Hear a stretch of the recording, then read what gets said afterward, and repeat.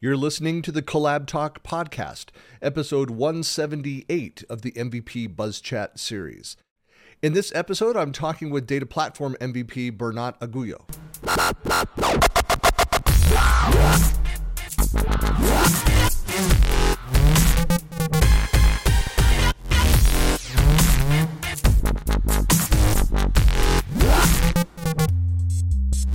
Hey everyone, this is Christian Buckley doing another MVP Buzz Chat, and I'm talking today with Bernat. Hello. Hi. And I almost say it correctly, but yeah, great. So close. So for folks that don't know you, who are you, where are you, and what do you do? So my name is Bernat Agulló. I'm living in Barcelona, and I am partner in a small data consulting company, and we help our customers get their data right. Oh, that's just that easy. Wow. Well, yeah. I mean, my story is a bit more complex than that. I come from an engineering background, and then I went to, I did some Erasmus program in Germany, but then I decided I wanted something more fancy, so I went to Japan. And not only that, but I did a PhD in sort of like organizational behavior. So I went right into the social sciences realm. Oh, wow. And somehow I managed to finish that, but I also decided that this was not my thing. So after hanging out there a little longer with a friend I made, I helped him like doing stuff in Excel and so on. And when I came back, I managed to move into the to Excel and macros because there's a lot of work there, and that's what I started really doing macros. So I just like done one before that job, but that job was like macros and Excel. So I did like for 5 years. I love that because it's like every day I learn new stuff. Eventually, I had to move out of that project, and I did some other stuff. And at some point, I joined another project where I was doing macros, but macros with a SQL server. So I learned SQL, which was very nice. And from there, I finally moved to my current company. And then there's where I learned like integration services. And then I did something with Tableau at the beginning. And then at some point, I did see Power BI. I was like, whoa, this is very nice. And I love that a lot. And then I did a project in Click, and it was like, oh my God, I love Power BI so much now. And then and there was a pandemic and all that. And at some point, I heard about that. Projects were like not coming that often. And I decided, okay, that's no big deal. Let's learn this Power BI thing all to the very bottom of it. So, and in the process, what happened is, during the pandemic, one of the side effects is that I gave up on Facebook.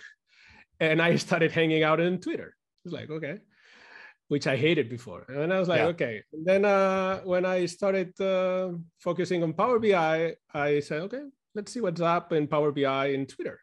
And then I found out there's like, quite an interesting things going on.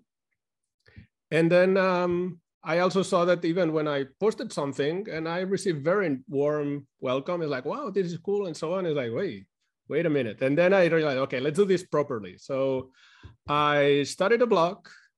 I started a Power BI only Twitter account. Actually, the other one just died. And I started being very focused on that. So I would not follow anything out of Power BI. I would not like even things that were not Power BI. I will only post Power BI stuff. And I keep focusing on putting stuff on my blog. So... And that at some point it started to work. So also I did, in this process, I discovered this MVP thing. I was like, this is very nice. And okay, so let's see how this works. I started to look for opportunities to share what I was doing. At the beginning, I was fine just hanging out in the Power BI user group in Barcelona, which is a WhatsApp group mostly.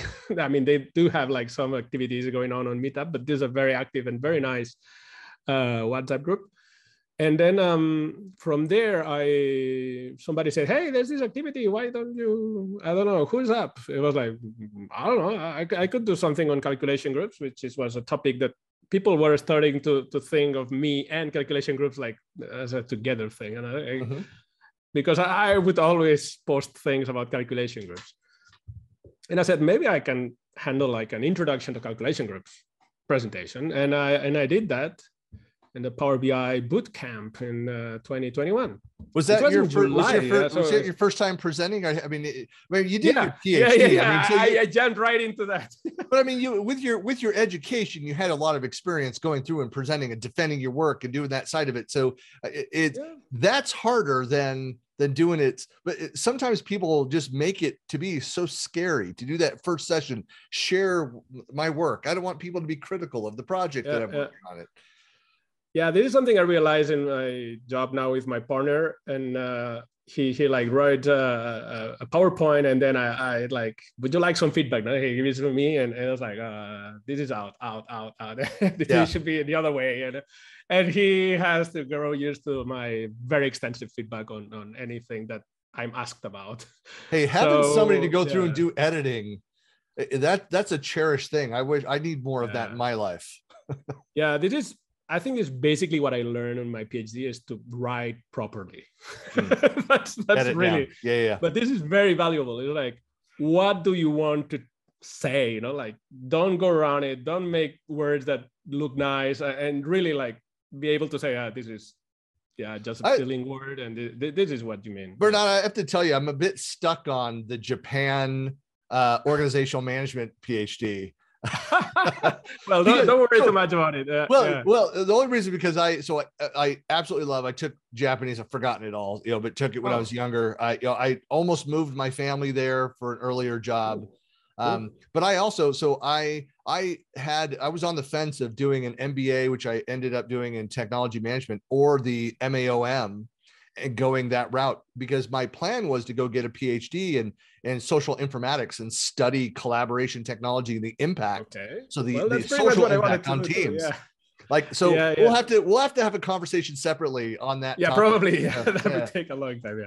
But it's very, very cool. I mean, in this space, it's funny when I think it would be when you're talking about macros, like, so I was a hardcore Excel, like 30 years ago I started my career as an analyst and a technical writer, and the old version of Excel before Microsoft kind of rebuilt it.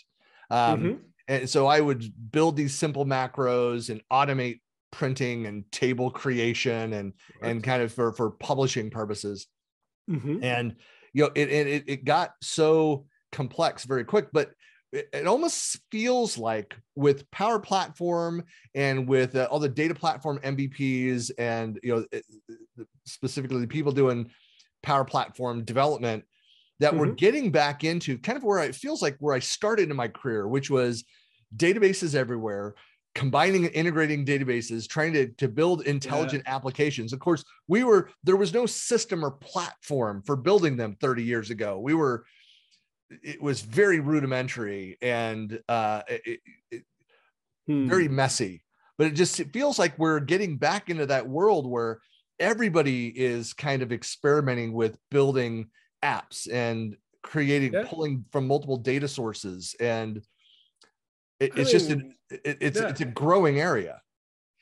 True. I mean, here, the business that Microsoft is heading into is that there's a lot of people waiting for the IT team to solve their problems. And they will listen to what they have to say. And they allow these, working solutions to be put in place. But then, of course, comes the governance. How are you going to do that? Yeah. Do you even allow the user to get what they want?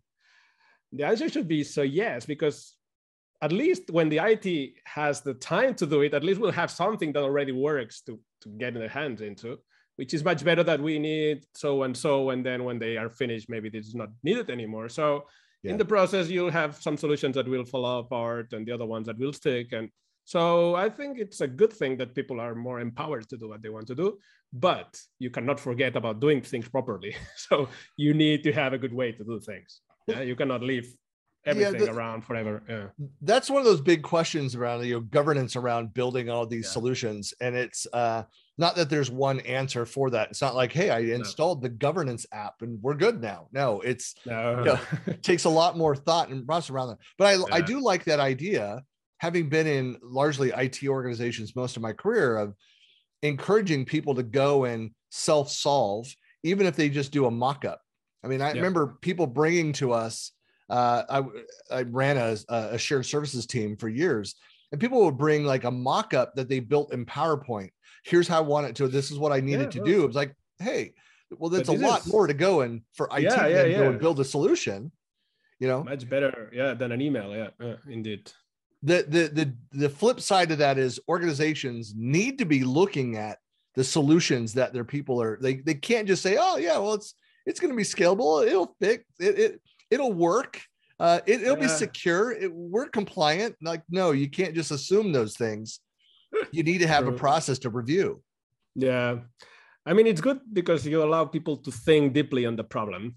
Yeah. Sometimes, of course, the customer will come up with a solution that they imagine, and maybe they don't know that there's some other technology that can maybe make things better. But in terms of interface, it's very, very helpful what they imagine, because that's what will feel natural to them. And if you have something better that you think it's better, then you have to prove it. It's like, but they already have some idea. And well, I don't know, that's what I like, especially on BI, having one feet on the technical side and one feet on the business side. You need to learn so many things. Now I'm like, I don't know, in loans, there's so many concepts going on. I have to learn all these things to make sense of all the data that is going about. And and then it was hotel reservations or anything that comes into the business. And it's fun. It's fun, actually. But I actually like the fact that not being there forever, it's like kind of a story that you live, you help, you do your best, and it's like, okay, now you're good to go, and you can take on another challenge. Well, that's something about I think about the gig economy and and project workers or consultants, and for many years, I mean, I'd say the first half of my career, it was almost like looked down upon. It's like, oh, you worked on that project for 4 months, and then you went and did something else. Like, whoa, you can't hold down a regular job. It's like, well, hiring a lot of these people is like, look, I hired them to solve that problem. They did. Yeah. We looked around for some other things. Maybe there's another project or not, but it's much more acceptable now to think that way about finding skilled personnel to build things. Yeah. But but after all, it's also about helping people get things done, and this is always a good thing to do. And I think that's what I like most about this job, is the fact that I can help people. Like, we have this problem, and I go, okay, we can do it this way. And I'm like, oh, beautiful. And I'm like, okay, let's do this. And and it's quite creative after all. I mean, even if we're like, we have a very, fixed outcome, what they want and how it should look, at the same time, now there's even more options than there used to be. And like, should we do that on Data Factory or SSIS or I don't know, Power Query? I don't know. There's so many interactions between the different technologies now. There's like, well, we could start with this, and then maybe we'll move to some other thing else. And even from the technology side, it's not so square as I believed it used to be, at least. Right. And also from the governance side, now I'm in the Melissa Code's course, and also like, well, you could do this or you could do that. It depends on your organization and what you value most, on how the culture is. And so at the end of the day, it's like, okay, you think a lot and like, okay, let's go this way. And from there, we'll take it. If it's wrong, then we'll change course. Otherwise, we'll stick with it. I cannot do much better than this. My philosophy was always, it's like, well, let's move things forward. You can't, you can't measure what you've not taken action on, what you've not moved forward on. Just to learn from that, go and iterate, fail quickly, learn from it, improve upon it. Get your best decision with what you have now, and then maybe later you'll have more things, and then you'll have a better decision. But it's okay. Well, that's kind of that's the secret to management. It's management is about making decisions for the business, and you have to make decisions based on limited data, and so you do your best with the data that you have, and then you learn and you adjust as you go. Yeah. That's part of what I like about a lot of the data platform space, the Power Platform space, is that, again, let's go and iterate on this. Let's build a solution that solves this. Then, because the other problem, this goes back to my business analyst role at the beginning of my career. It's like, when do you ask people, like, well, what are you trying to achieve? What do you want out of this solution? And people will share their requirements, the desired outcomes, based on their lens of understanding today. So if they're going to go and give you the requirements based on what they think the limitations are of the system. Yeah. So if you go in and show them all this fancy advanced capability, like we could do all these things, suddenly their requirements will pile up. They'll get very creative. It's like, then you have to kind of pare it down. Like, what do you actually need there? And so that's why the iterative process allows you to help them envision what else you could do, which opens up their minds to, hey, I didn't even think of this. If we can do that, then that allows us to also do these other things, integrate with this other system, or automate this aspect. This style is still hard to sell, at least here in Barcelona. It's like, look, just assign us like some people and we'll work and better, and you'll see like, yeah, but we need a date and a cost. And I was like, oh, okay, well, let's go waterfall then. It's like, right. Yeah. It's complicated. I mean, at the end, it might look like it, but it would be easier if they could get on board and trust that the system will provide value to them, Right.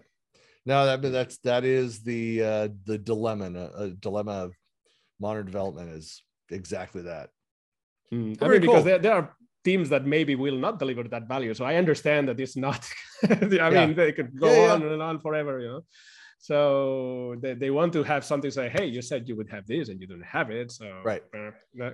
Well, that's why I go back to what I said. It's great to have citizen developers in there. It's like, hey, this is working, or we get 80% of what we need here. Here's what they did. You might then go in there and say, well, yeah, but it's not, from a governance standpoint, you're not compliant with these things that you need. It's unsecure in these ways, but you understand what they're trying to do, and then can re-architect or modify and go from there. Or start from scratch, which happens. Or scrap entirely. Yeah. But even scrapping it entirely, but you have an idea of what is the expected behavior, what they need. Yeah, that is true. That is true. Yeah. Yeah. Yeah, I mean, I've seen all possibilities already. Like some companies, it's a free for all. Everybody do whatever they feel like. Some other companies, they have like a reporting department. Nobody gets hands on the data outside that department. You have all the possibilities out there, and well, it's good to get used to them. Yeah. Well, again, that's why I said it feels so much like, that's where I started with my career. It felt like that. It was a bit of the Wild West. We're trying to do more with that, but we'd have outside consultants in, be like, want to go and re-architect. We're like, yeah, that's fine, but we're live, we're in production, so we want to modify, we want to improve it, we want to build the newer model that's more secure and all those things, but we can't stop what we're doing today. Ooh, okay. Yeah. Anyway, so yeah, that was a different world. That was a long time ago. I'm old, but that's all right. Well, anything else that you're really passionate about right now? We've just had Inspire. There's a bunch of product announcements, a bunch of things that happen out of that.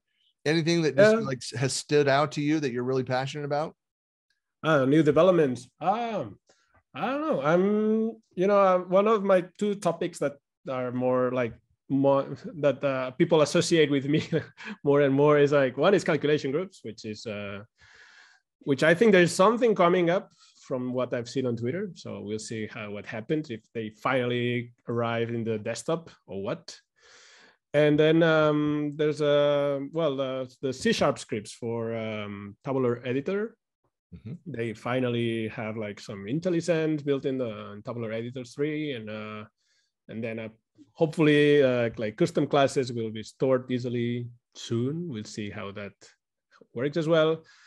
And I don't know. I just I like to promote these two worlds, and which combine quite a lot. And I've been signing up for presentations like in Spanish, English, and Japanese, which I signed late yesterday for 2 presentations, which I still haven't figured out how I will do them. I did one last year in December, and that was very, very good in a way, because I used to do them like in a PowerPoint and then jumping into the Power BI desktop and showing something back and forth. But Japanese people, there's something that they like very much.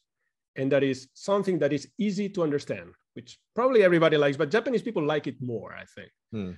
If somebody says to your presentation, that was easy to understand, you should take that with the most valuable thing ever. I mean, they love that. Yeah.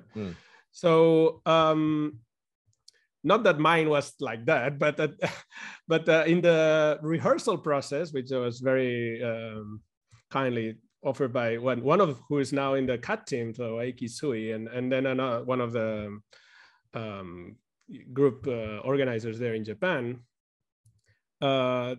it was clear that it was not easy to understand my approach. Yeah. And then I decided to redesign the whole presentation and do it all inside Power BI desktop.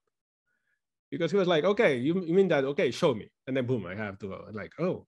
So then I said, I can show people directly in Power BI desktop. It was a pain to set up because you have to set up so many bookmarks and stuff and so on. But after that, you put that bookmark visor thing, then would you just click next. And you can do sort of a Power BI and interact with all of the Power BI, not just the report, but also you can show people how's the definition of the measure or how the table looks like. Right. And then jump into our tabular editor and so back and forth. So, and I think that was a big improvement to my presentation. So I'm very glad I did that. We'll see how these next presentations go. One is an introduction to C# scripts. And the other one is about data validation in Power BI, which is like something I've come back to a few times, and then I put all the topics together in one presentation. So things that you can check about your data. I mean, you should not blindly trust your data. Yeah. So some things might be wrong, and if you're lucky, it will break your loading process, but you should be sure, I mean, that it loads, but also if something left out because of errors. Right. Also about the referential integrity. Do you have things missing on your dimensions? Yeah. And then the other one is like a business logic. I mean, maybe there's a field that can have two values and then suddenly the third value appears. I mean, most of the cases, maybe you don't need all those checks, but if you need them, how should you go about it? And then there's some scripts that make most of this work easy, and to have like some summary and then some dynamic button, and I don't know. These I'll be showing as well I'll go live in Sweden this year. I'll be traveling there on my own with my family. We'll just like the end of the summer. And are all these primarily community events, like the Japan events? Japan one is a data platform event. Yeah, I think it's a bit bigger than the regular user group thing. Yeah. And the one in Sweden is the Data Saturdays. So I really don't know much, but I think it's a bit larger than the user group. Kind of the theme of the other events. Yeah. Like, I don't know. I had a friend there was like, okay, I'll send a session. If I get accepted, I'll go visit her. And so that's what we'll do. Well, that's another thing for people, that are want to kind of get into this, speaking and sharing more, like the community. It's like user groups are really easy to go into. Everybody's always looking for speakers. There's a lot of opportunities for brand new people, even if you've never done a presentation before. But some of these larger events, and there was like SQL Saturday and SharePoint Saturday, now community days, and there's all versions of those all over the place as well that people can get into depending on your focus area. There's Azure events that are happening all the time. There's a lot of ways that you can go, and if you want to share the project that you're working on at work that you're proud of, and it doesn't mean you're an expert in all things, but here's what we did. Here's how we did it.